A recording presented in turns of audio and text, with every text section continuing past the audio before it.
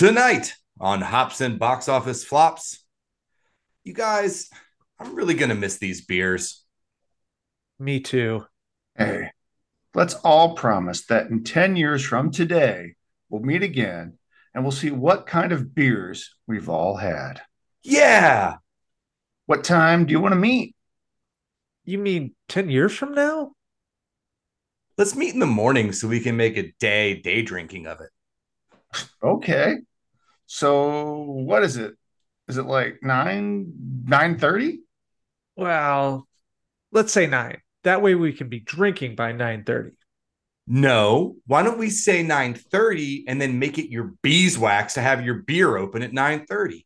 I mean, we'll all be in our early 50s by then. I just don't see reasons why we can't be on time for beers. Okay then. It's settled. 9:30 it is. All agreed? Agreed. Agreed. Good, because I have drinks planned for 11. You just have a trap keeper full of drinking plans, right? No, I just have drinks at 11 and I can't change it because I already changed it twice. Hops and Box Office Flops. A place where we can celebrate the underdog films, the bombs, the disasters, the much maligned movies that have drowned in their infamy. So please sit back, grab a beer, and enjoy the show.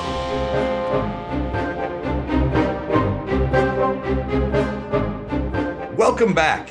This is our 208th episode of Hops and Box Office Flops. We are the internet's premier podcast for bad movies and mostly good beer. Tonight, we continue our look at summer camp flops with a movie that I personally love and will always love, 2001's Wet Hot American Summer.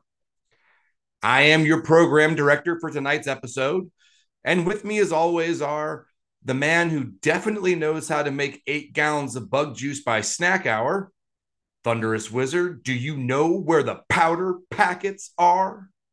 Have a good winter, everyone. I'm going to go hump the fridge. Wait, Wait, okay. what? Hey, man, be who you are. And the guy who knows that it's always good to get away from camp, even for an hour, Chumpzilla. I'm gonna dip my balls in it. It's a different David Wayne project. But, related. Good enough. I'm out of here. Now, points of order. You can find the show on Facebook, Twitter, and Instagram at Hops and BO Flops. Wet Hot American Summer can be rented for $3.99 across platforms. However, I own this, and so should you. It is eminently rewatchable and always in my annual summer rotation. But before we get into this movie, first, let's talk beer. Tonight, we are drinking Paradise from Masthead Brewing Company in Cleveland, Ohio. And while our movie does take place in Maine, the director is from the Cleveland area, and the movie was at least partially inspired by his time at Camp Wise, which is also near Cleveland. Masthead calls this an American grapefruit IPA. It does come in at a slightly Captain Cash disapproved 6.8 ABV. It pours a golden, nearly transparent yellow with moderate white head that fades to some light lacing. I think it has a nice hop character that still lets the citrus flavors come through. I don't think it's particularly grapefruity, which is probably a good thing for me since grapefruit isn't my favorite flavor. But it's very well balanced, I think, and it's a very refreshing, flavorful IPA. I really like citrusy IPAs, so I think this is going to be in the rotation.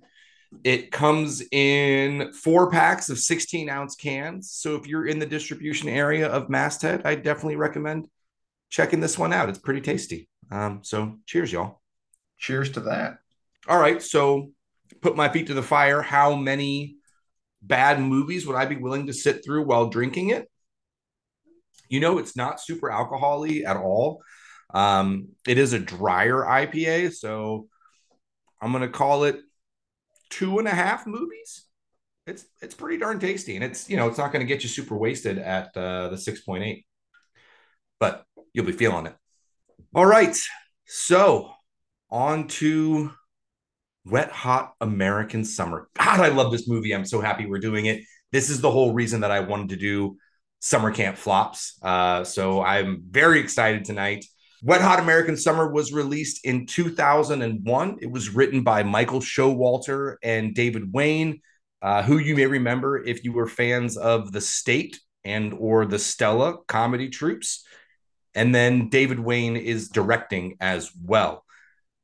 The cast of this movie is amazing. It has so many awesome stars and character actors that I really shouldn't go through every single one of them because it's a long list.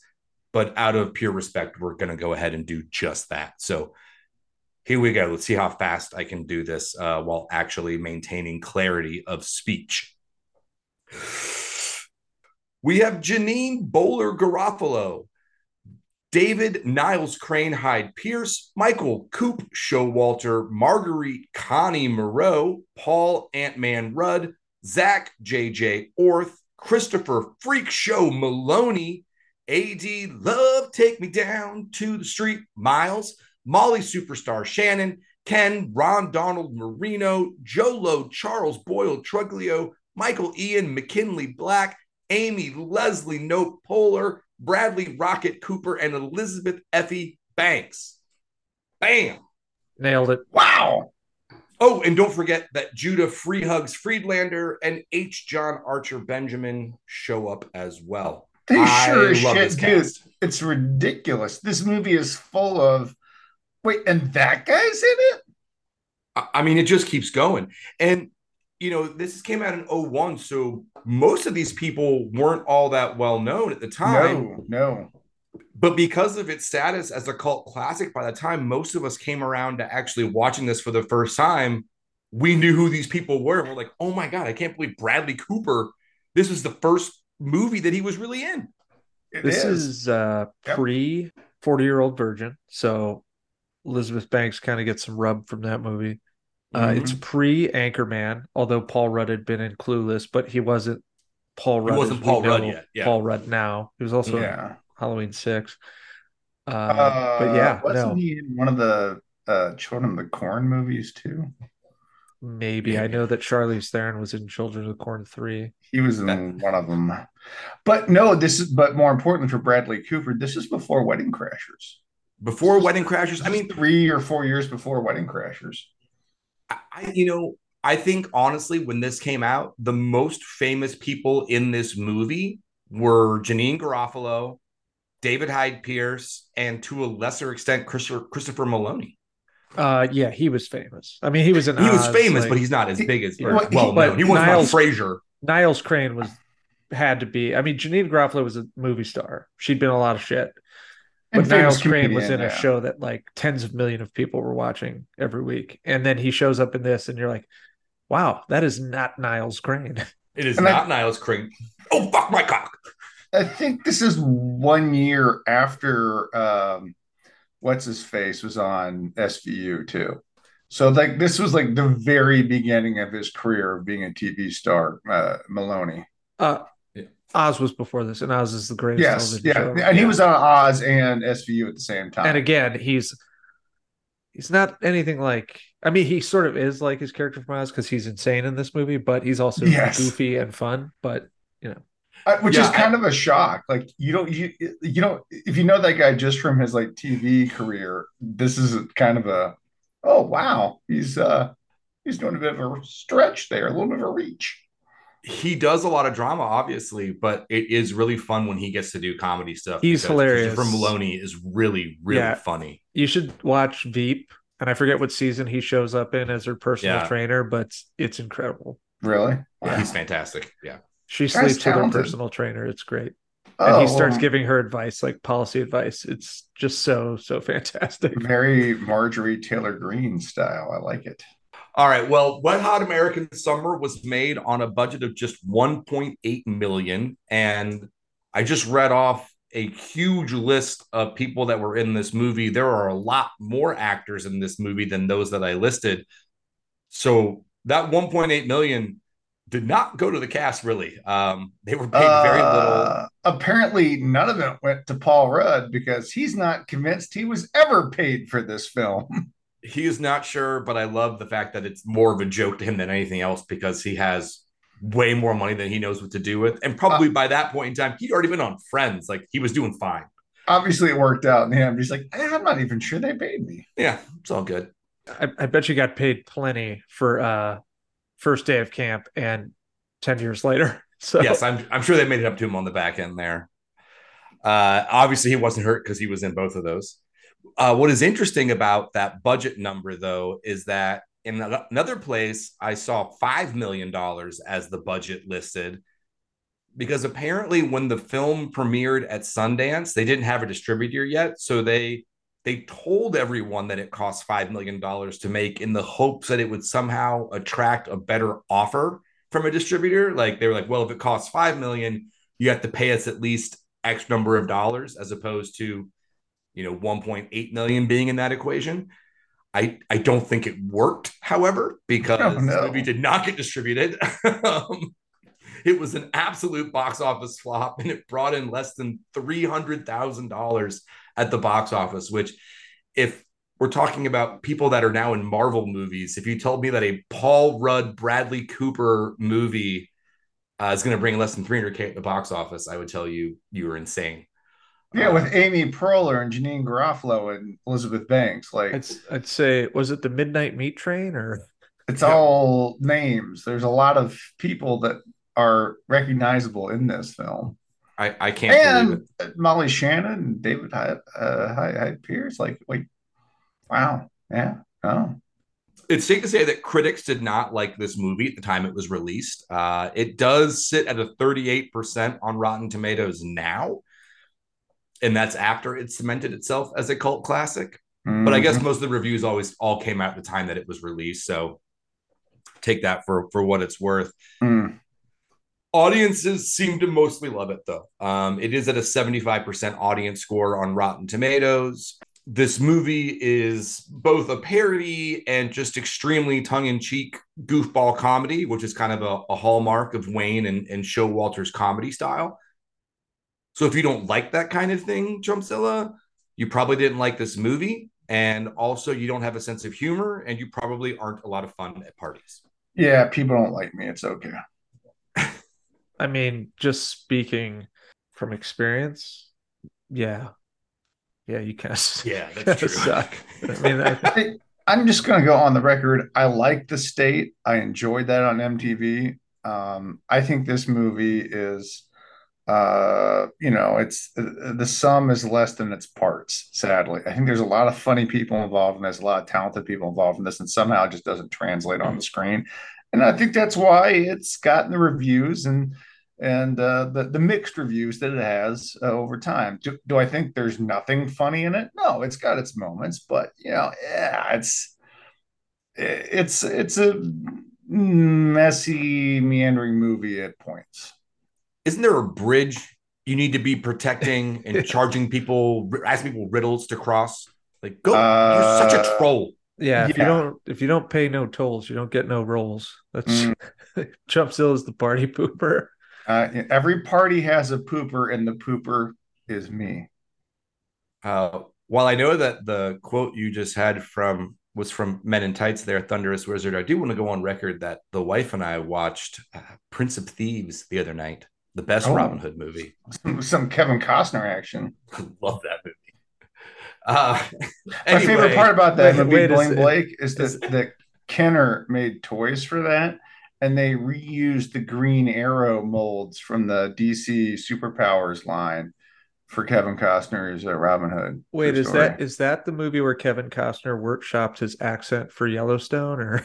Yeah, workshop might be strong, but he attempted. Yeah, it's the exact same Kevin Costner accent that you see in Yellowstone and also Field of Dreams. I think it also features prominently in Tin Cup. Maybe Draft Day. Maybe Draft Day. Yeah. When he misses that arrow shot and he goes, little chili pepper. little Gus from the gods there, Romes. Well, all right, let's do our one-liners. I will go first. This is summer camp. That's it. That's all I got. T-dubs. I mean, yeah. I would say this movie shows you the fever into the fire, taking you higher and higher. But really, this is just a series of like mostly nonsensical gags that almost universally work for me, featuring like a cast of eclectic, bizarre characters, all played by a budding superstars, and you just don't see shit like this anymore, except for the prequel series and the sequel series on Netflix. Yeah, hard agree. I love this movie. It makes me so incredibly nostalgic for my camp staff days because that is summer camp, right? It's this crazy eclectic group of people that are all trying to hook up and do whatever it is they're doing and have the best summer of their lives while also making sure that a bunch of rich kids don't die on our watch. I love it. I love this movie. Chumzilla, what's your bummer one-liner? I'll just say that Wet Hot American Summer is an almost charming comedy that can't make up its mind as to what it wants to be. Does it want to be a heartwarming teen sex comedy, or does it want to be a straight up parody of the same genre? It just can't make up its mind. This is 100% a clusterfuck parody. It is not at all meant to be a real movie. And it's slapping you in the face with that point. Okay. At every turn. Okay, so I'll get into it right now briefly. Molly Shannon's whole plot point to me, it's like, so why does that exist then? Because that parody's nothing. Okay. It has a weird emotional beat at the end. She marries an 8-year-old at the end. It's ridiculous. It's getting marriage advice. But what is that? But what is that? He's wearing the bandana ascot.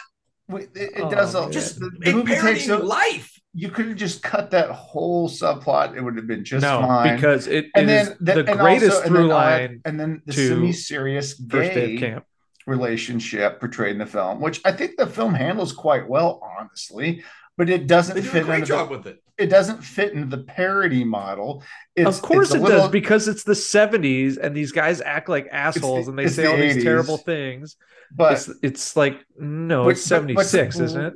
81. What's that a parody of again? It's because people semi-seriously. People in the 80s would behave like assholes, and they start behaving like assholes, and then they buy him like an armoire or something. Yeah, and which again, I'm like, am I supposed to care about these people, or is it a joke? Because I just want to point out, you don't care about people in a movie like this. That's not the point of a movie like this. The point of a movie like this is to laugh. We're supposed to care about Showalter's character. He's the main character. That's not true at all.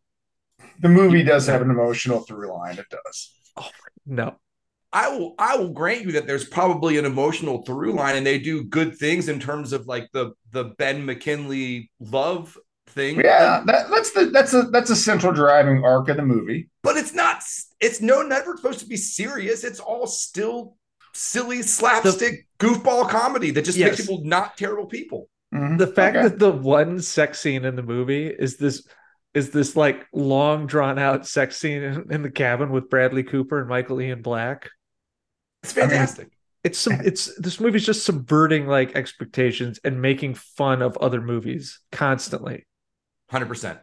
Where all the other 80s and 70s summer camp goofball comedies were extremely homophobic, this one teases you that it's going to go that way, and then it goes exactly the opposite. And then it treats relationships as stupidly as all those movies treat them, like everybody's disposable. Like, this is so dumb. Of course it's dumb. These movies are dumb. All right, let's do the actual IMDb description before we get into the plot. Here we go. Set on the last day of camp in the hot summer of 1981, a group of counselors try to complete their unfinished business before the day ends. All right, that's fair enough. Everybody's trying to get it in before last day of camp. Just for the record, Chumpzilla thinks this is a serious movie when it involves a motorcycle chase of a man in sandals on foot who hurdles a bale of hay, and then the motorcycle stops as if he can't possibly go around.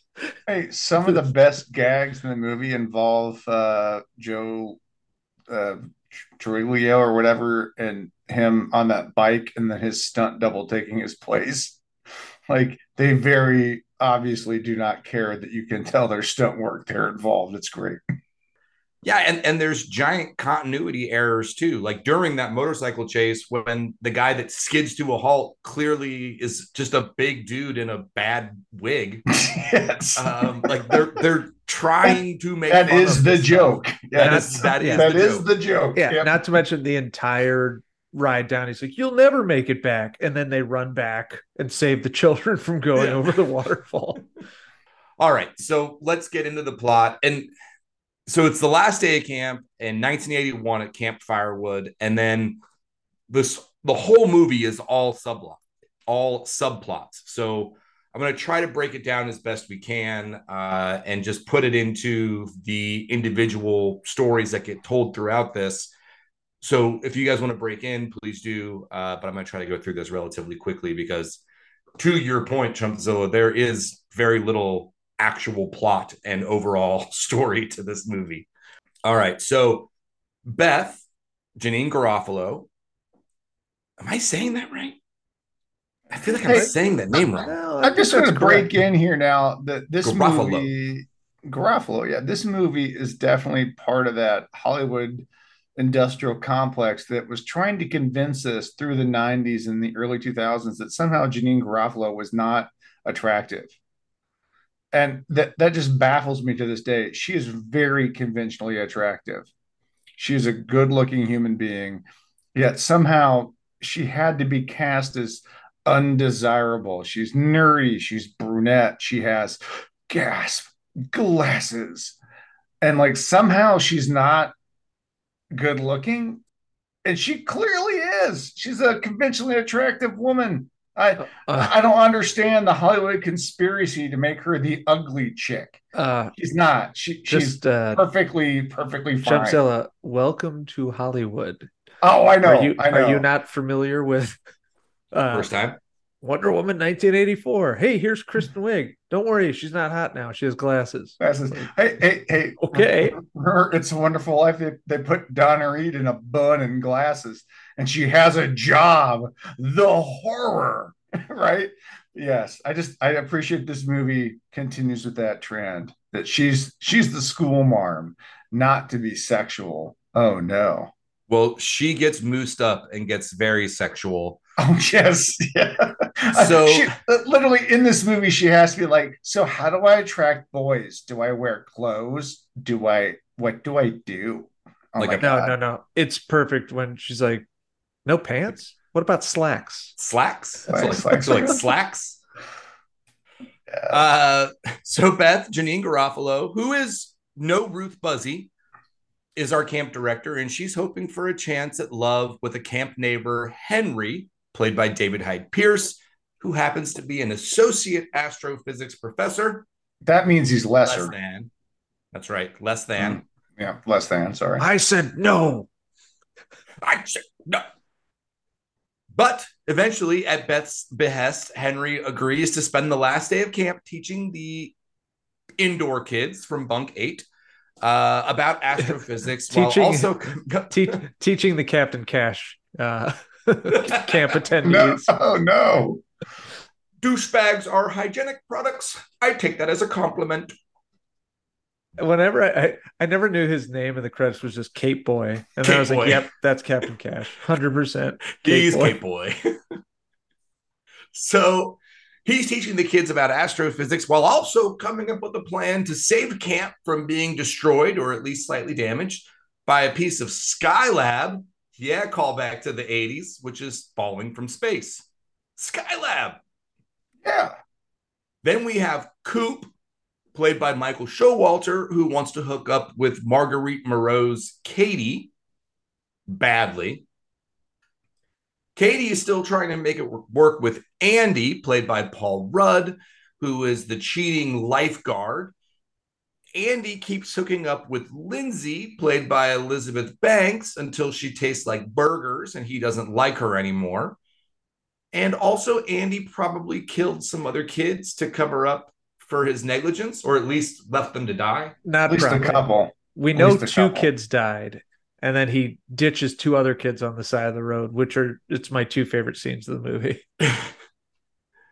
Andy, is there gonna be pizza? We're going to a super secret pizza party. Oh, great. I love pizza. I love pizza. Ah! Yeah. By the way, this movie has a Wilhelm scream, which is also pretty clutch. It does have a Wilhelm scream. Apparently there was a scene that further explored Andy's kid murder, and apparently the director's father reviewed the script and was like, yeah, no, you can't do that. That's too dark. That's too dark for this movie. There's the gratuitous homosexual sex scene in the A-field shed. No problem. Love is love, man, but child murder is that's dark, something man. Else. Yeah, put you in a new category. Yeah. Gene, played by Christopher Maloney, is our 1,000-yard stare Vietnam vet camp chef who has some Freudian slips. And his best friend is a can of mixed vegetables. Okay, I just got to ask it now. Is it just me, or does he switch between a real beard goatee combo and a fake one at different points in the movie? There's a fake beard combo. Yeah.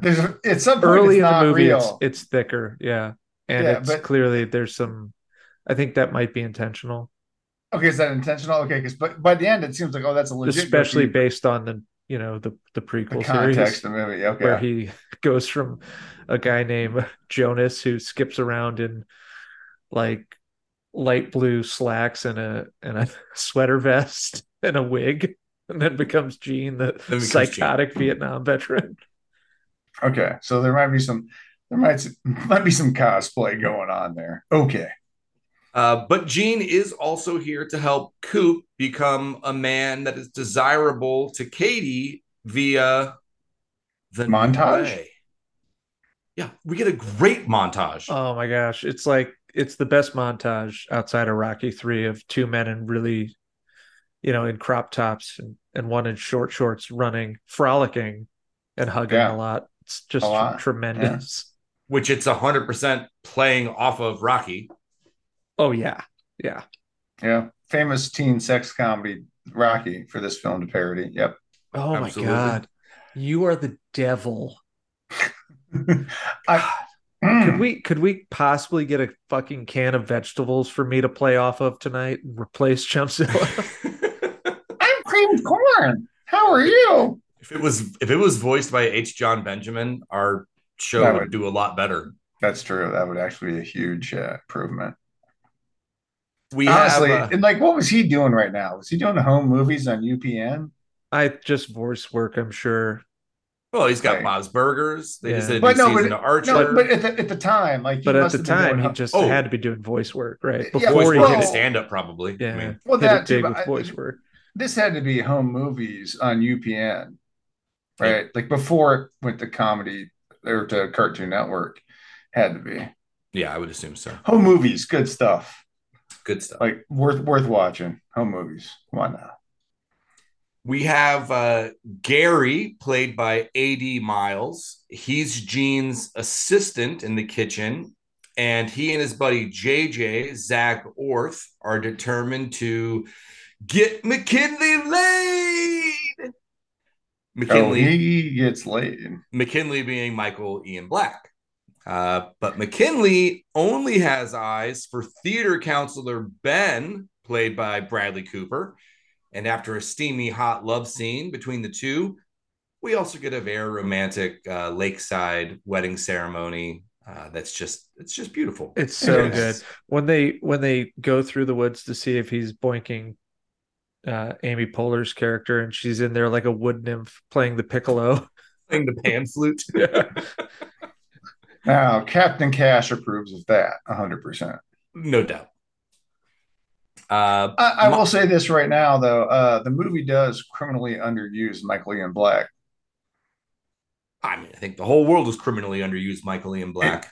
He doesn't have a huge role in the film. And then Bradley Cooper really doesn't either, aside from this quick little romantic subplot. But yeah, I was kind of surprised. Now, I will say this, though. For Bradley Cooper, it's tough because this is a giant ensemble. It is. So. But I'll just say this. Bradley Cooper, pretty weak in what little bit of time he gets, especially next to Amy Poehler, who seemed to be a much more comfortable actress in her role. Well, yeah, Michael Ian Black, though, he'd been a big part of the state. He'd worked with those guys as part of that comedy troupe. I was just kind of surprised to see how small his role was compared to the other state regulars. This movie's pretty much like an improv session for an hour and a half. And, that's what, Poehler's trained to do that. And that's why she's a Second City there to just sort of play off her. And he does. Yeah. I think he has funny moments, like when she tries to tell Beth they don't want the guy who's on the spectrum to perform at their talent show, and she slams the clipboard, and he picks it up. She's like, "Don't pick that up. Don't pick that up." It's interesting that you mention it, Chumpzilla, because really, like, there are so many of these subplots that in 90 minutes. Everybody really only has 3 to 5 scenes max. Yeah, I mean, you only get so many, right? Right. So, I mean, there is a lot of really, really short stories being told over the course of this, presumably, 10-hour day. So, no, I mean, I think everybody's kind of underused in that sense because we only get everybody for a few minutes of screen time each. Yeah. Molly Shannon's Gail is recovering from her divorce with Ron, played by Judah Friedlander, and gets comfort and companionship from camper Aaron, played by Gideon Jacobs. This is the subplot that Chumpzilla cannot understand or wrap his head around. Yep. No, just seemed like it took time again. Like you just said, everybody gets so much screen time in a film like this. That whole subplot took time away from the other characters that probably could have used it. But she's funny more effectively. Molly Shannon is funny in this movie. Sure. Okay. She is. Molly Shannon is very funny. The number of times that I have said to kids, there are literally hundreds of colored markers over here.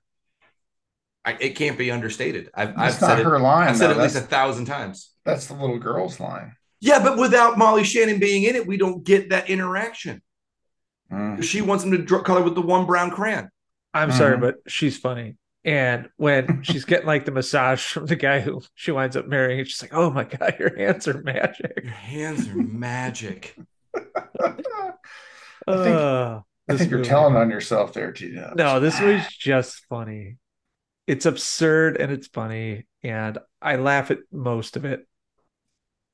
It's completely absurd. Mm-hmm. Yeah. Mm-hmm. Meanwhile, Victor, played by Ken Marino, needs to lose his virginity to Abby, even though everyone thinks he's like a stallion, a stud at camp. Abby, the chick from Major Dad. Yes, girl from Major Dad. Because Neil, played by Joe Lo Truglio, who needs to get Victor back to the river to save the kids, reminds us that if you're a virgin, you're a loser. Such a loser. Oh, I can't believe it. You're such a loser. Which gives us the awesome aforementioned motorcycle Birkenstock chase. Slow-mo jump over the hay is magnifique. Then the look back that he gives him as you see the stunt double sliding into the hay bale. Damn. Rats. Susie, played by Amy Poehler, and Ben still need to pull off a sensational talent show, which they do, even though everyone boos after the Godspell number. Steve, JJ's brother, Wait, do you guys get why they booed after that? Because camp kids are mean. Because it ends with a glowing cross and the camp kids are Jewish. That's not why they booed. That's why. Yes, it is. That is the joke. Part of it, yeah.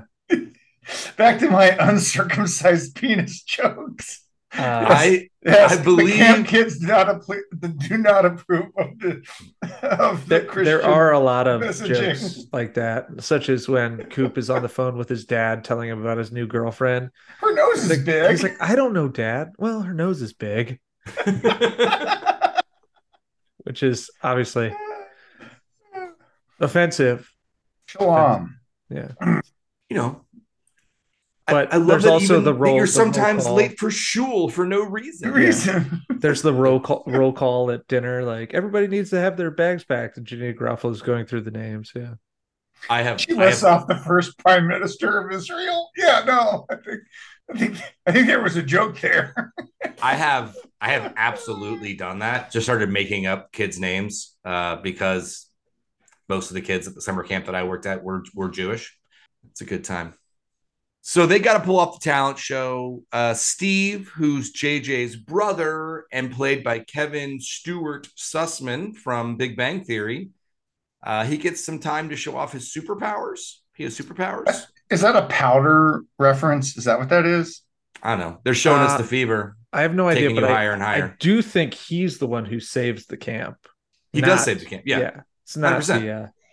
No, it's not it's not David Hyde Pierce and his spam relay machine and his Dungeons and Dragons 28-sided die. We miscalculated. This is a 20-sided dice. It's a D20. Thank you very much. So where's Captain Cash for this? I'm sure he could D20 us all. I have no doubt. We also get a trip to town where some beers, cigarettes, and a joint devolve into straight up hardcore drug use. Town? You mean Waterville, Maine, the home of Colby College? Well, I've been there. I've been to Waterville, Maine. That's exactly what we mean. That is town. That's town. Waterville, nice place. We have a dance montage. Capture the flag happens. There was going to be a sick softball game with Camp Tiger Claw, but it feels a little cliche, so we don't do it. That was funny. The apathetic kids don't want to play softball, so the game is canceled. Yeah, that's great. And the other team's like, totally understand. The best part about Capture the Flag is Michael Ian Black's speed walking as they chase after the long distance runner who has the flag. Let's see. Coop and Katie do hook up, but then Katie leaves him the next day for Andy again because he's hot. Victor never does get with Abby because you snooze, you lose. She's too busy with Moose. Beth and Henry get together. Skylab doesn't crush the talent show. The movie ends. So, yeah, there's not really one plot at all, but hey, that's camp. But they do tie everything up in a bow. They do. It's all very nicely packaged at the end. Yeah, Coop gets let down kind of hard, and he walks off to probably service Janeane Garofalo, presumably. Only if he's lucky, because she is conventionally attractive, and they're the same. She is, and there's no reason that shouldn't happen. Okay, so that gets us through the plot. Gentlemen, Wet Hot American Summer. How many beers are required? Let's start with the bummer, Chumpzilla. Oh, just 3 beers. Yeah. The movie is not without its charms, and it definitely has its moments. And if you're familiar with most of the cast's work, you're going to find it entertaining.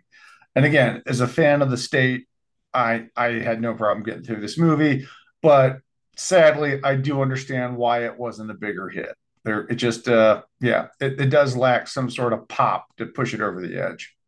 Fine. Whatever. Oh God, bring me the can of vegetables, please. This is a 3 enjoyment beer movie. It's only an hour and 27 minutes. This movie's infinitely rewatchable. I watch it all the time. I love it. I love the sequel series. I love the prequel series. The characters are totally enduring and endearing. This is a great show. A great movie. Great movie. I love it. And it's a cult classic for a reason. Hard agree on all fronts. I'm right there. I gave it 4 beers, 3 enjoyment, and an extra. I'm not going to call it pain, but I think it's nice to have that extra one just to kind of soften the madness that is this movie jumping around quite a bit and trying to keep track of everything. But that's part of why it's so rewatchable, to your point, right? Like there's so much that happens in it. You can watch it over and over again and catch new stuff. And you can casually pay attention to some of the stuff you don't think is as funny. And then like, oh, here's Gene. I'm gonna perk back up because anytime Gene's on screen, it's can't miss. It's gonna be great. He's gonna throw a fork in some potatoes. Yeah. And like when he slams the kitchen door into Amy Poehler to announce, like, I'm tired of hiding who I am. It's so good. All right. So that's going to take us into our first break. We are going to hear from our bunkmate over at the Double Turn podcast, our buddy, the J-Man. So we will catch you on the flip side.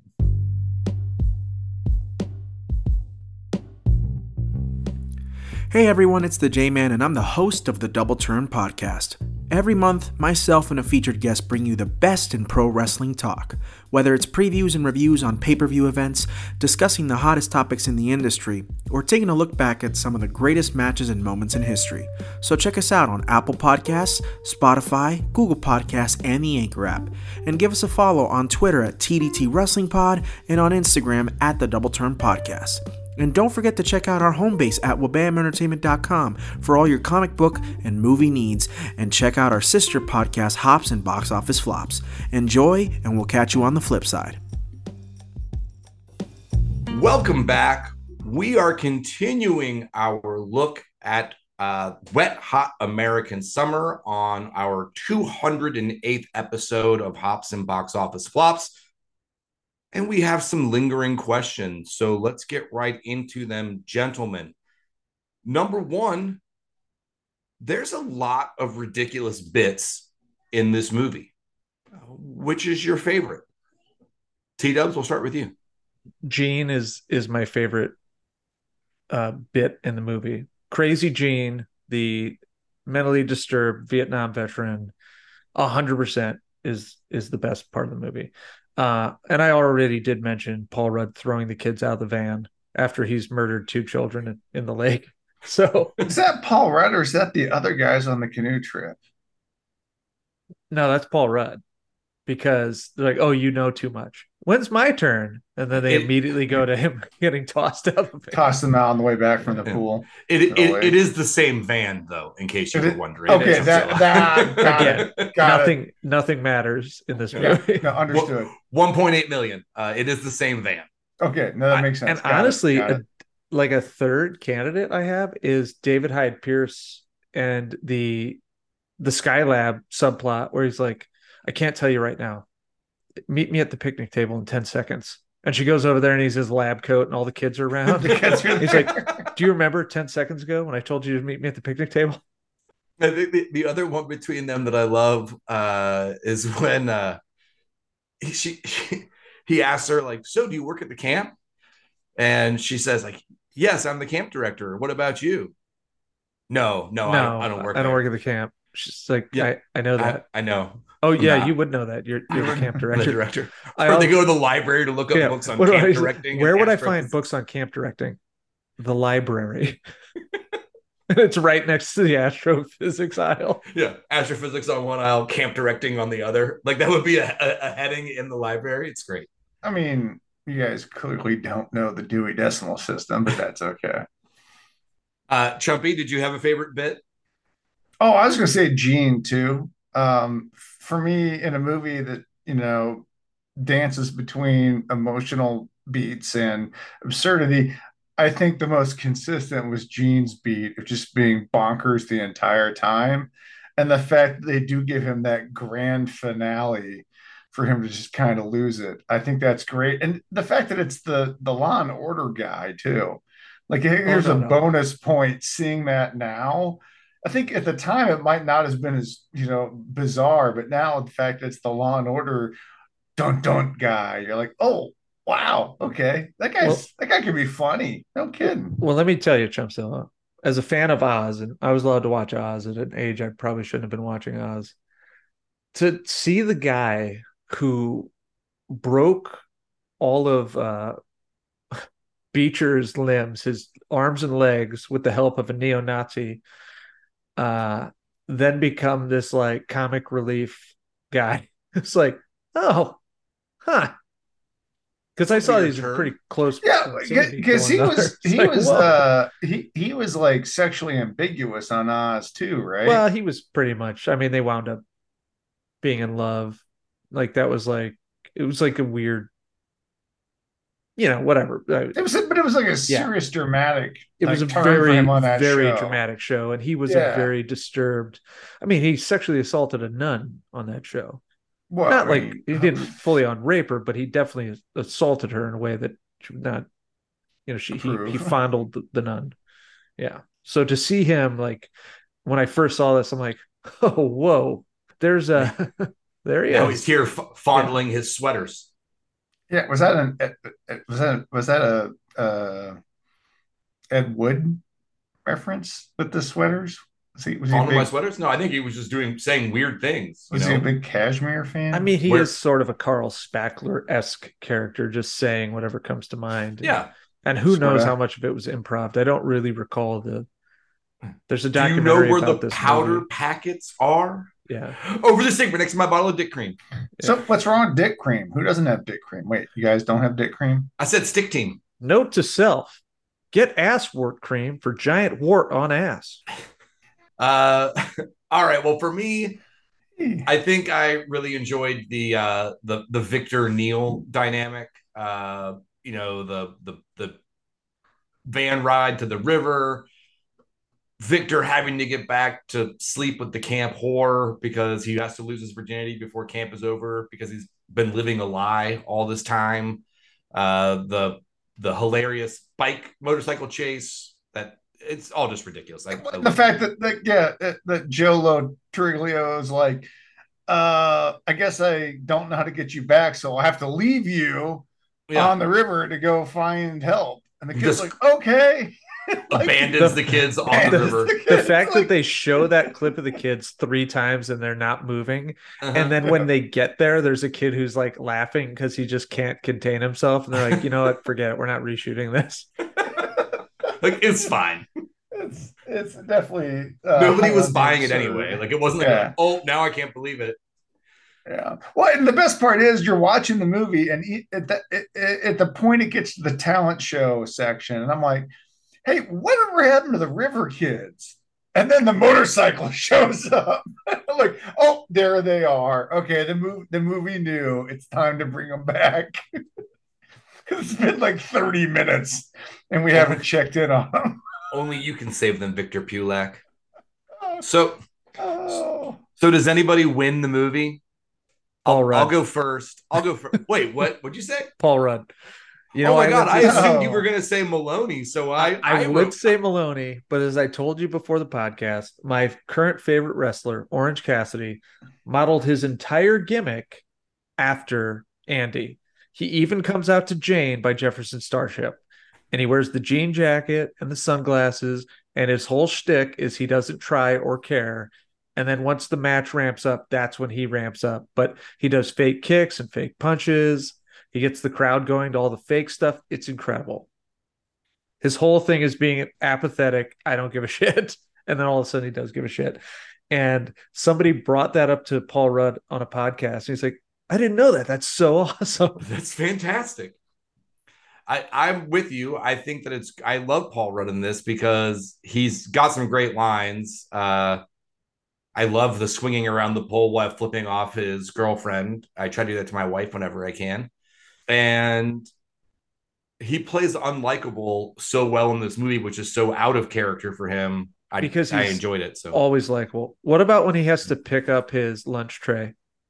The mannerisms. Dragging himself around by his belly button. It's so good. Chumpy, what do you hate about this movie?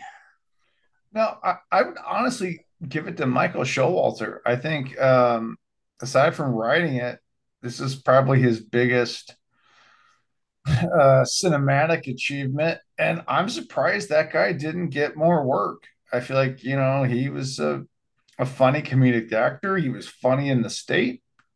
He was essentially the emotional through line of this film. And I'm surprised he didn't get more work after this. I mean, he did, but his career never took off like Paul Rudd or some of the other cast members that went on to do like Reno 911 and other things. Yeah, I believe a friend of mine, and this could be wrong, but somebody told me he's an asshole. Well, I wouldn't be shocked by that completely, but that is kind of disappointing. You know what's funny though is he doesn't even win First Day of Camp or 10 Years Later. Even though he plays Ronald Reagan at points as this unhinged maniac who wants to bomb the camp, which is awesome, but there's just characters in those two series that steal the show. And so he doesn't win any of and like, I mean, this thing primarily happened again because of him and Wayne. So everyone else was like, okay, yeah, we'll come back. Sure. Why not? Yeah. And like I said, like, obviously Wayne and the other cast members from the state have gone on to do other projects together. Party Down. Yeah. Marino and Jolo Trujillo. Yeah. Trujillo was on Reno, Brooklyn Nine-Nine. Brooklyn Nine-Nine. Yeah. He was in Superbad. He's been in countless things. Like they all did a lot of stuff. Yeah. But yeah, yeah. Anyway, but yeah, I thought Showalter really showed out in this, but this was kind of his magnum opus, and it was a one and done. Yeah, I mean, I think he, primarily puts himself out there as a writer, though. So I mean, it's just one of those things where that's where he gets his work from. Yeah. Yeah. Mm-hmm. So great. Why did this movie flop? Trumpzilla, I know you have some opinions on this. Tell me why. Well, I mean, I think there's two things that stick out to me. One, it can't decide whether it wants to be a straight up parody or a sex comedy. It's not that either one of those is bad, but it just bounces between the two things, and it never really settles on one, and I think that hurts. And it's secondly, 100% not a sex comedy though. It's intentionally riffing on those by having the guys peek behind the trees and like, oh look, the girls are in the lake playing, kicking a volleyball around. Yeah. No, I get that, but like it doesn't capitalize on that if that's the case. And then secondly, I think it just got one too many subplots. Like the movie gets diluted by the fact that it's so spread out. And even though some of the things do come back and they do give them closure, it's just too much. The only characters that feel real in this are basically that love triangle, that central love triangle, and everything else kind of feels two-dimensional. You only get a handful of three-dimensional characters, and again, that goes back to my first point. Should the characters be three-dimensional at all, or should they be two-dimensional? Is this just a straight-up comedy parody, or do we care about these people? What are we doing? Just quick question. Is Detective Frank Drebin a three-dimensional character? Who's Frank Drebin? Come on, dude. Naked Gun. This is just a stupid movie full of he's two-dimensional, and the whole movie's two-dimensional. And that's the point. That's what this movie is. Well, it's a gag movie. Is it? I don't know. I don't know if I agree with that. They're doing heroin in a drug den. Mm-hmm. Okay, and then they show back up to camp like, isn't that fun? Look at all the cool shit you can do in an hour. That to me, that's one of those scenes that may have not worked. Like they just, Waterville, Maine's not that rough. I've been there. That's the point. All right. I think that you are overthinking this, Trumpzilla. No, that's fair. I think the reason why this movie flopped is that none of these people were really relevant, box office draws in 2001. That's true. Camp is already a niche subject. We've seen other camp movies that don't perform that well. So when nobody picked up the distribution and somebody took it for a tiny deal, they didn't put any weight behind it. It's not very surprising. And they just didn't put it in very many theaters. As soon as it hit dorm rooms in 2002 and 2003 from Blockbuster and shit, it was on DVD. It blew up and became a cult classic, and everyone knew it. I probably didn't watch it until 2003, and I worked at camps. I was the key demographic, and I never even knew about it. Like the internet wasn't a big enough thing at that point in time. Social media didn't exist. There was no grassroots way to promote a movie.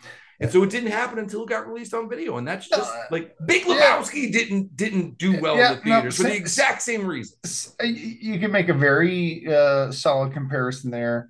Now that movie had a little bit more star power behind it, but not not like in the like pop culture sense. Nobody was busting out to see the next Jeff Bridges movie, right? There was no like he's a name star in that movie at that he's time. A name. John Goodman's a name. Buscemi's a name, but nobody's like, oh, I gotta go see that. But they're all three of those are much bigger names now because of that movie than they were. In their careers. But to your point about this film, I mean, Bridges was still very famous. Family name though. It's a family name. It's not like he was individually famous, right? But the point being though, for this movie, a lot of like working comedians were in it. A lot of Hollywood quote unquote actors were in it. But you're right. There's no big hook. There's no big like, oh, this is the guy movie. You got to go see this guy or this lady in this film, right? It was independent, and so because there was no draw, it became very hard for them to pick up distribution. Like it premiered at Sundance to I think 3 or 4 consecutive completely sold out shows. People liked it at Sundance, but they also couldn't convince anybody that the rest of the world would come see it when you put it in theaters because there was no draw. So there's no truly big name behind it. Here's the comparison point, but you're right. There's no stars in the movie, and Janeane Garofalo, even though she was in movies, she wasn't a leading lady, right? Like she's in not since movies. The Truth About Cats and Dogs. Yeah. So Dogma. This is what I would call an Overboard scenario, right? Like Overboard's this terrible movie. This isn't terrible, but Adam Sandler did. And then all of a sudden he got famous and they're like, oh, let's put this out on video. I thought you were about to talk shit about the Goldie Hawn Kurt Russell movie. No. I was like, bro, we're gonna have problems. Isn't that going overboard? One of them is going and one of them is just overboard. But regardless, so this is Raw Deal. Schwarzenegger did that movie. Doesn't get released. Nobody wants to pick it up. All of a sudden he hits with Commando, Predator. They're like, oh, we got to get Raw Deal out. If you're not famous, like they weren't famous enough, and then all of a sudden they were all famous enough, like, you know, you like The State, Chumpzilla. Yes. And I get it. Like I watched it too, but that was a niche show. It was. Then all of a sudden Bradley Cooper blows up. And Paul Rudd really blows up, and other people in the movie blow up. And they're like, have you ever seen that movie with all these guys in it? No, I've never seen that. I should see that. And that's how a movie like this ends up being a cult classic. So hey, T-Dubs, quick question. Like, how would you feel about an original promotional poster for Raw Deal for $22? I would buy it. I should have bought that then. I would have to find a place for it with all my other posters, but I mean, it's. I had a seller on eBay make an offer to me. They're like, I got this original 1986, I think it is, Raw Deal poster. You want it for $22? I didn't buy it. I should have bought it. What is wrong with you? I don't know. I was thinking of you though, brother. I was thinking of you. No, I mean, but that's the thing. Apparently. There's other examples of that where all of a sudden, now like, the we got to get this marketable. Yeah. It's either been on the back shelf or it's been lightly released, but now we can push it. Puddle Cruiser by Broken Lizard. Oh, right? That movie. The rugby movie. That's a rugby movie. The movie they filmed at their college, which, you know, got very limited release, and all of a sudden Super Troopers is the biggest thing in the world, which made a ton of money, and they're like, put it out. And of course I watched it, and it, you know, it's obviously a first film. You know, this movie, I love it, but it has its problems, right? It's not like a super tight goofball movie. No, it feels like a early film in someone's career. This is so much like if Caddyshack doesn't have Dangerfield and Chevy Chase and Bill Murray, who was popular at the time, does anybody watch Caddyshack? Even like say the performances are just as good, nobody watches that movie at the time unless 100%. You have those guys. Why do we have to shit on Harold Ramis like that?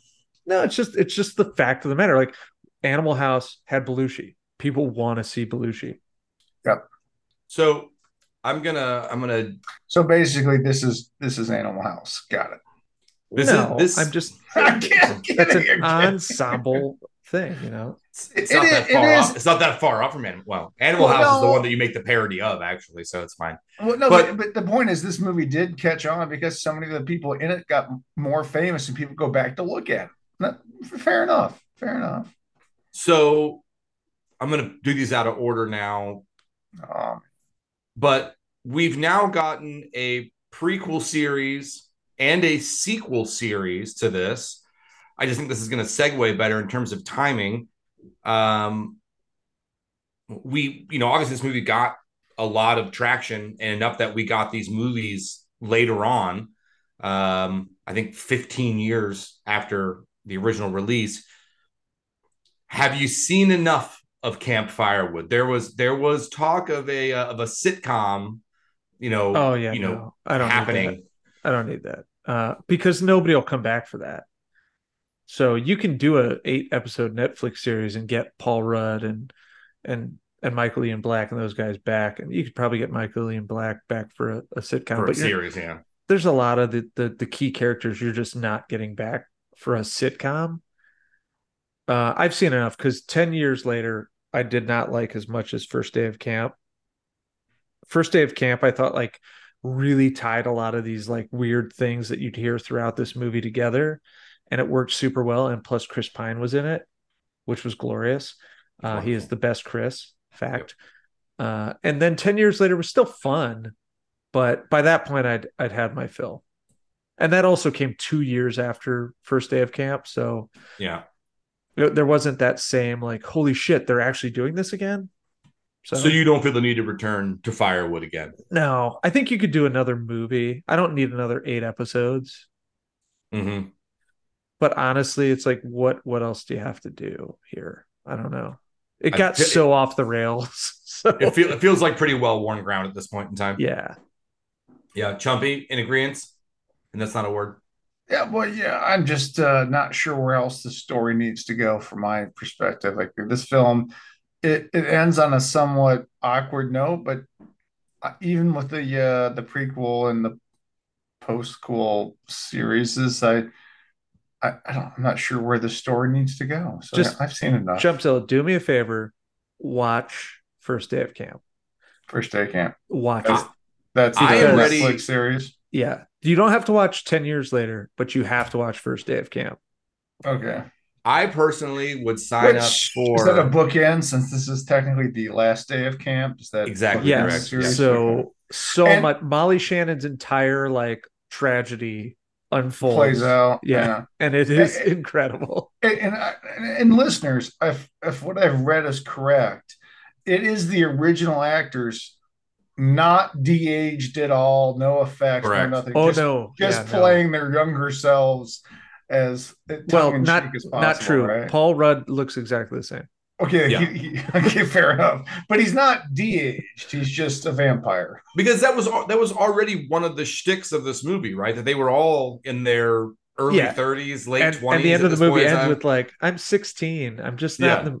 Like I'm not in the mood for like I'm not looking for stability in my life. I just want to have sex, and I want to have sex with Andy. Specifically with Andy, not with you. Well, I mean, it was Paul Rudd, so I mean, I agree. If I have a choice of have sex with Paul Rudd or Michael Showalter, I think we all know who I'm choosing.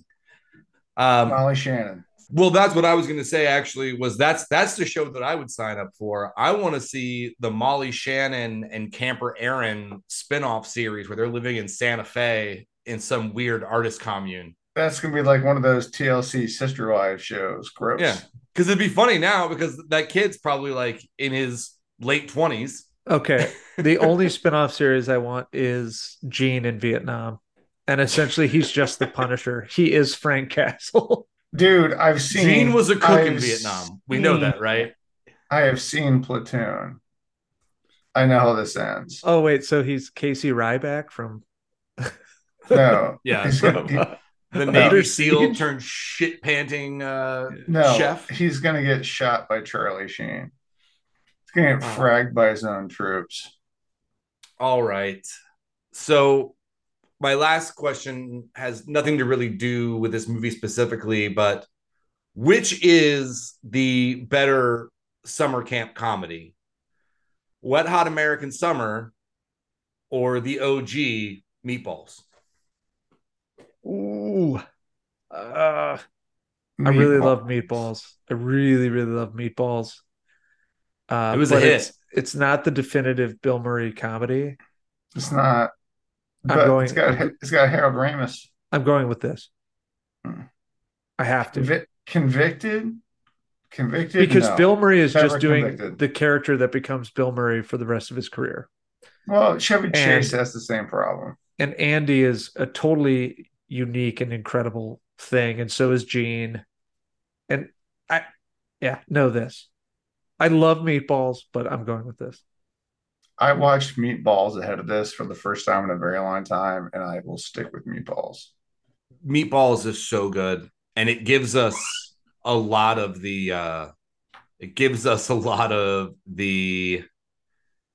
gags that show up in this, right? You know, everything from the morning announcements and just all kinds of stuff that happens. But for me, I watched this movie, you know, at camp when I was on staff quite a bit. And so for me, I think it remains Wet Hot American Summer, even though, you know, like you said, T-Dubs, Meatballs holds a very special place in my heart. And my first job at camp, when I went from the Boy Scouts to private camps, my first job was as the tripping director. So everybody called me Tripper Blake that summer, and it felt super cool having that name. Yeah, I could see you being Tripper. Yeah, that sounds pretty awesome. Is that like I could see Chumpzilla being the guy Trapper that eats John? all the hot dogs and wins. Exactly. It's like Tripper Harrison is what it is. All right, boys. That brings us into our second break. Listeners, we are going to refresh our beers. Maybe we don't need them, but when we come back, we're going to have the Capture the Flag Trivia Challenge. So don't go anywhere. We'll see you here in just a few minutes.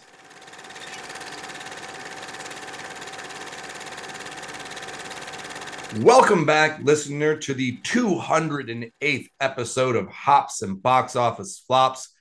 We are breaking down the best summer camp comedy movie of all time, Wet Hot American Summer.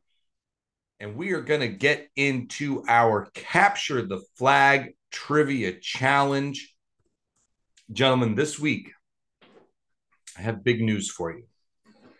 This week, you are going to be playing for Coop's favorite flannel, which just came back from his camp Footlocker. It's nice. A wonderful prize. It is very warm. It'll keep you absolutely snug on those cool camp afternoons at the stables. Are we really doing this? Sweet. Keep changing shirts. I haven't seen a woman sniff a long-sleeved garment that voraciously since the woman chanting to Aquaman in the Snyder Cut. Oh no.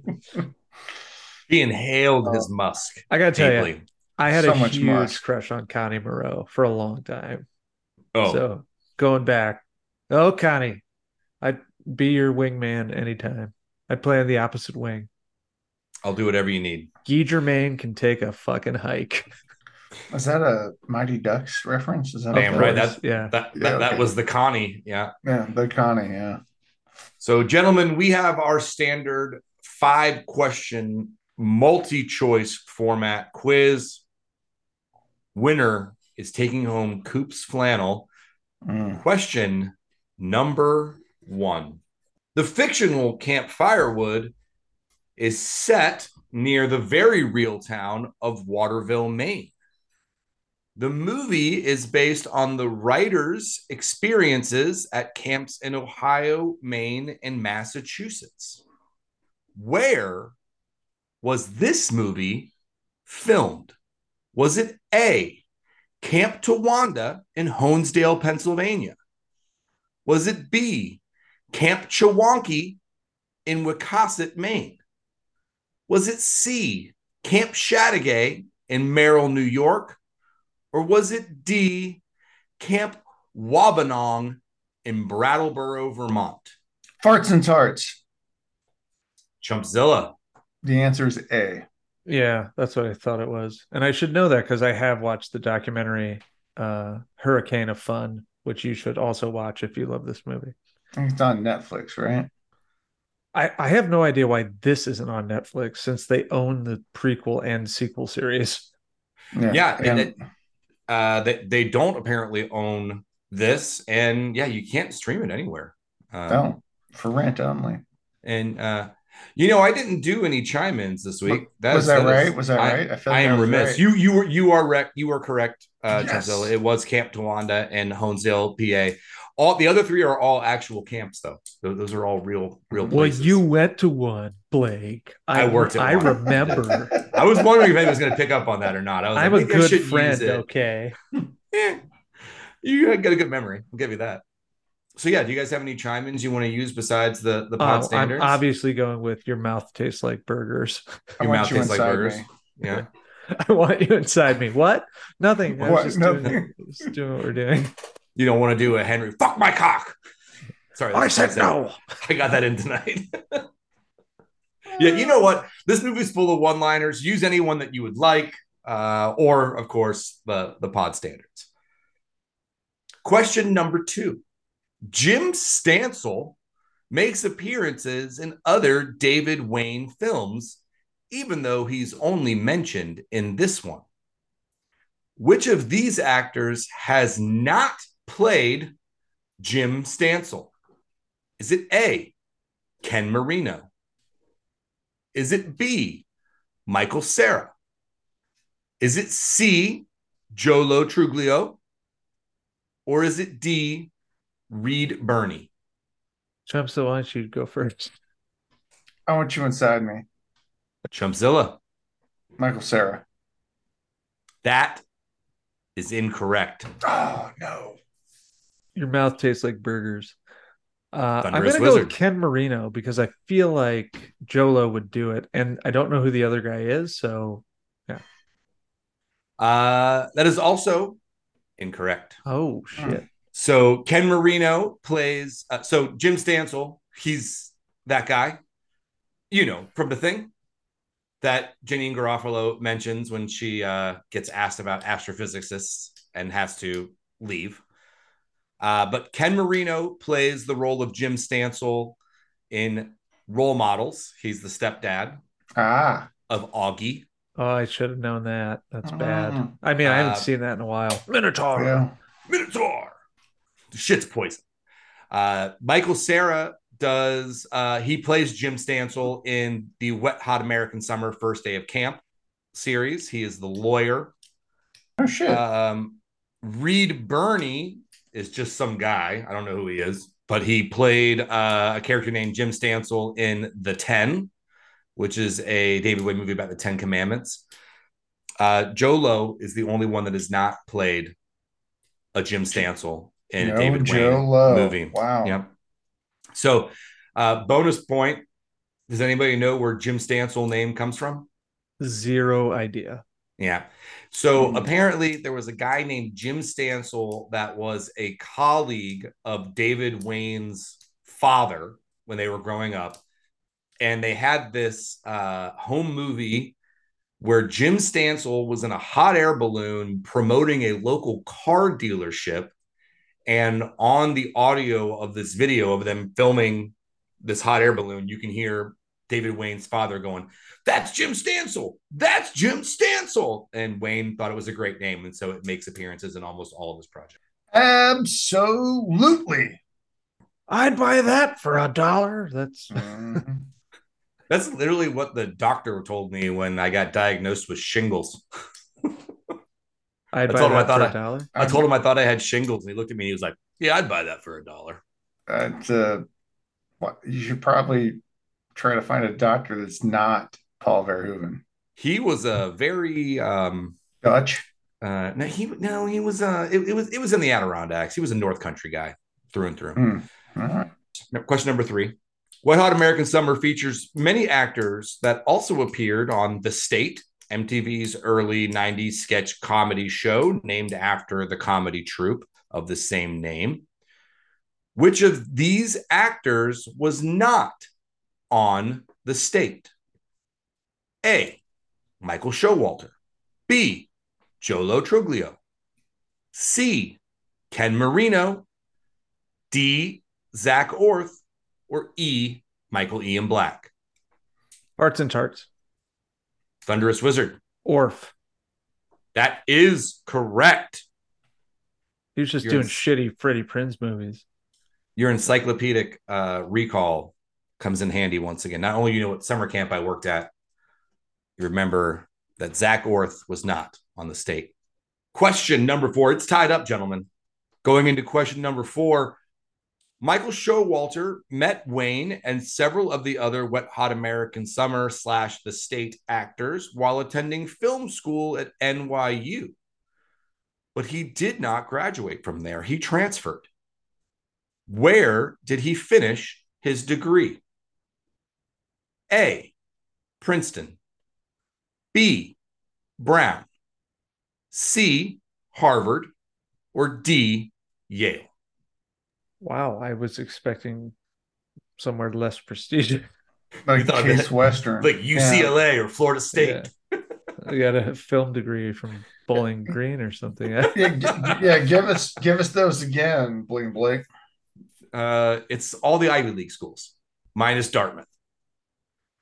Princeton, A. B. Brown. C. Harvard.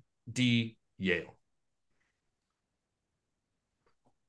Jeez, farts and all the tarts. I'm going to go with Yale. Trumpzilla. I know we didn't start there. That is incorrect. Ah, dang. I don't like you anymore. Brown. I'm going with Brown. Thunderous Wizard, the New York-based Ivy League school is correct. He went to Brown and maintained his relationships with all of his friends from NYU. Isn't Cornell also New York-based? Isn't that Ithaca? Is it like Ithaca? Yeah. Yeah. Damn. Well, Cornell's where all the Broken Lizard guys went, correct? Oh, really? I think so. Oh, yeah. I know it's where Andy Bernard went.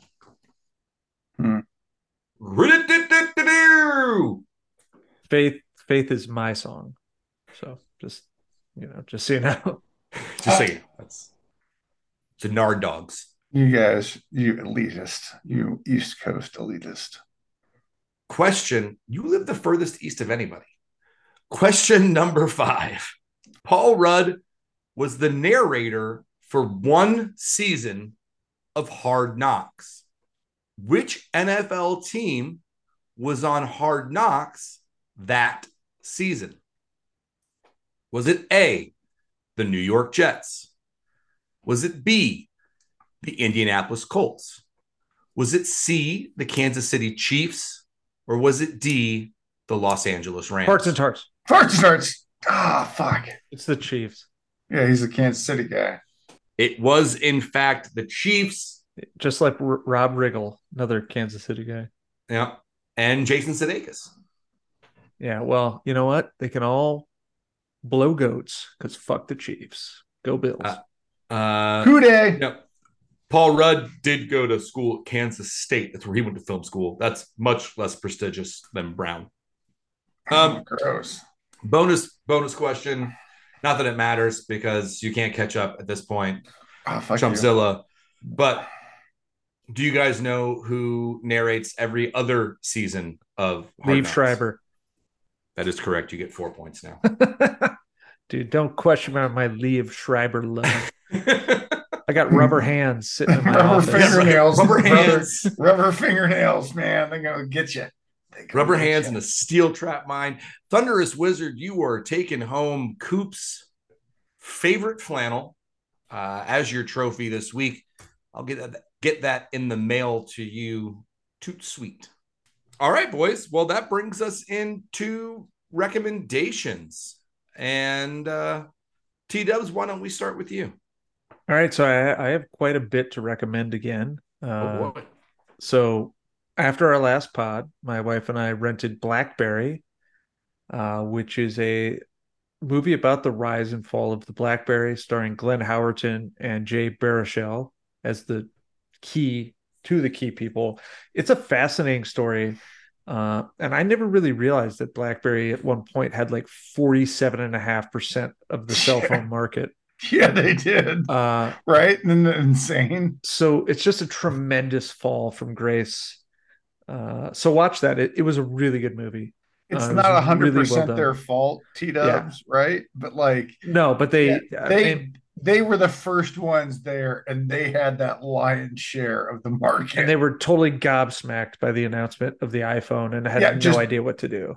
And just blindsided them. They had literally every U.S. government employee had a BlackBerry. Yeah. Like, I had friends that were still using the BlackBerries for a long time. And to their defense, their email service was amazing. Their email servers were top notch.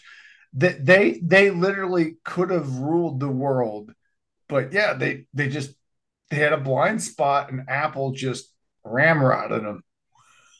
It's amazing. I just know the story. I don't know the whole story, so I should probably watch this. No, you should watch it, because a lot of essentially the main guy should have went to prison for a long time, but because BlackBerry's email servers and text servers were private, they couldn't get like all the incriminating evidence. But our boy Sal Rubinek, the cocaine addicted producer from True Romance, also in it, and he's great. Nice. I saw Mutant Mayhem, Ninja Turtles, the new movie. I loved it. My kids loved it. Yeah. Definitely see it in theaters if you can.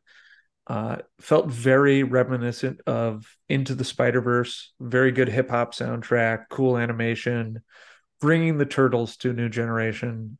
So big thumbs up to that. And I had other stuff, and no, it's kind of escaping me, but definitely check out the sequel and prequel series of Wet Hot American Summer on Netflix, and most specifically the documentary, because it is so kind of surreal to see all these people who went on to be huge stars, like basically just having the time of their lives, not knowing right before they got famous, not knowing that their entire universes were about to change. And that's called Hurricane of Fun. So yeah, but definitely watch BlackBerry, and definitely watch Mutant Mayhem if you can. Highly recommend both. Awesome. Thank you. Chumpzilla, what do you have for us, buddy? You can catch The State, the 1990s sketch comedy show with many of the players from Wet Hot American Summer, featured prominently on Paramount Plus. The State, check it out. I love Michael Showalter's character, Doug. Whatever, man. I'm out of here. You know, it just it's a time capsule, the 90s.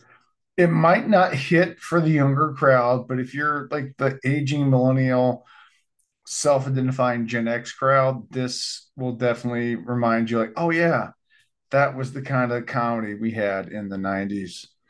It's good stuff. The State, Paramount Plus, check it out.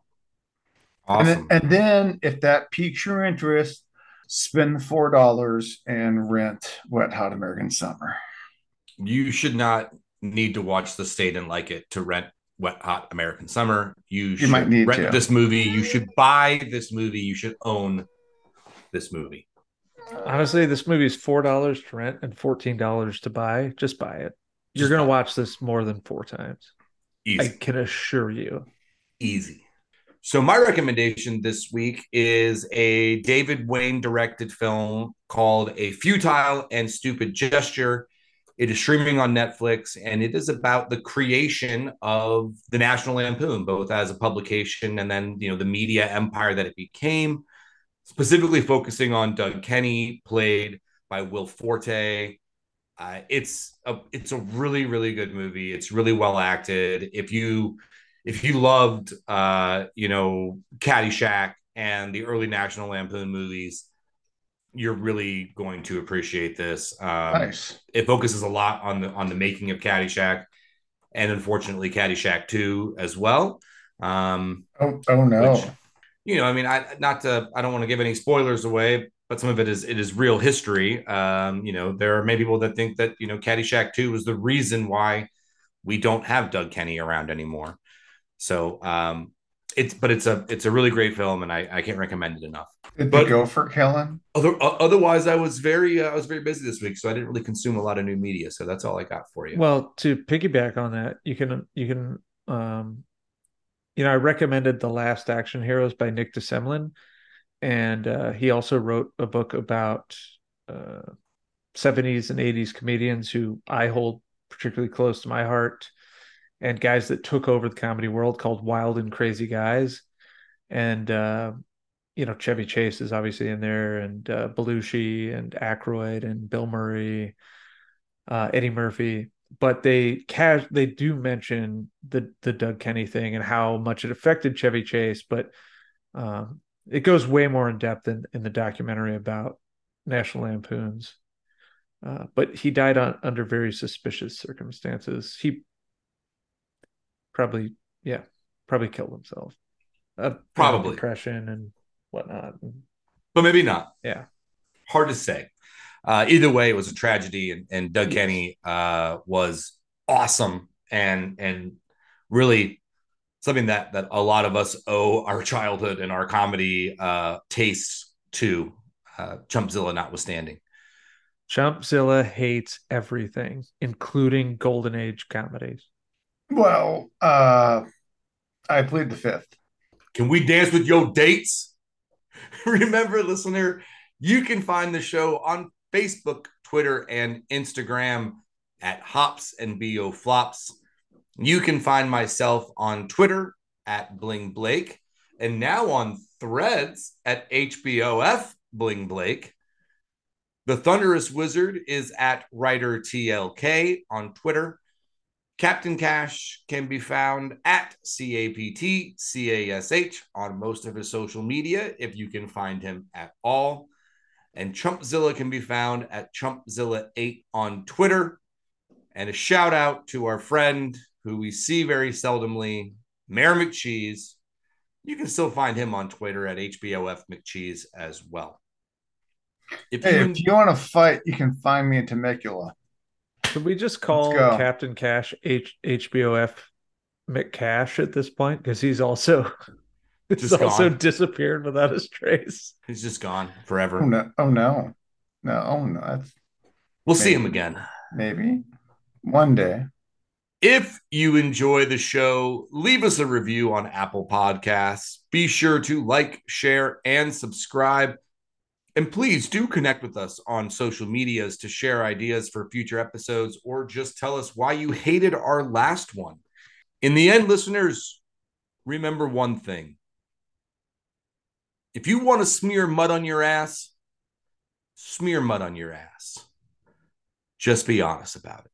We'll see you next week for our final entry in our Hops and Summer Camp Flops series, Heavyweights. Chumpzilla, get on the scale, son. Get off the scale.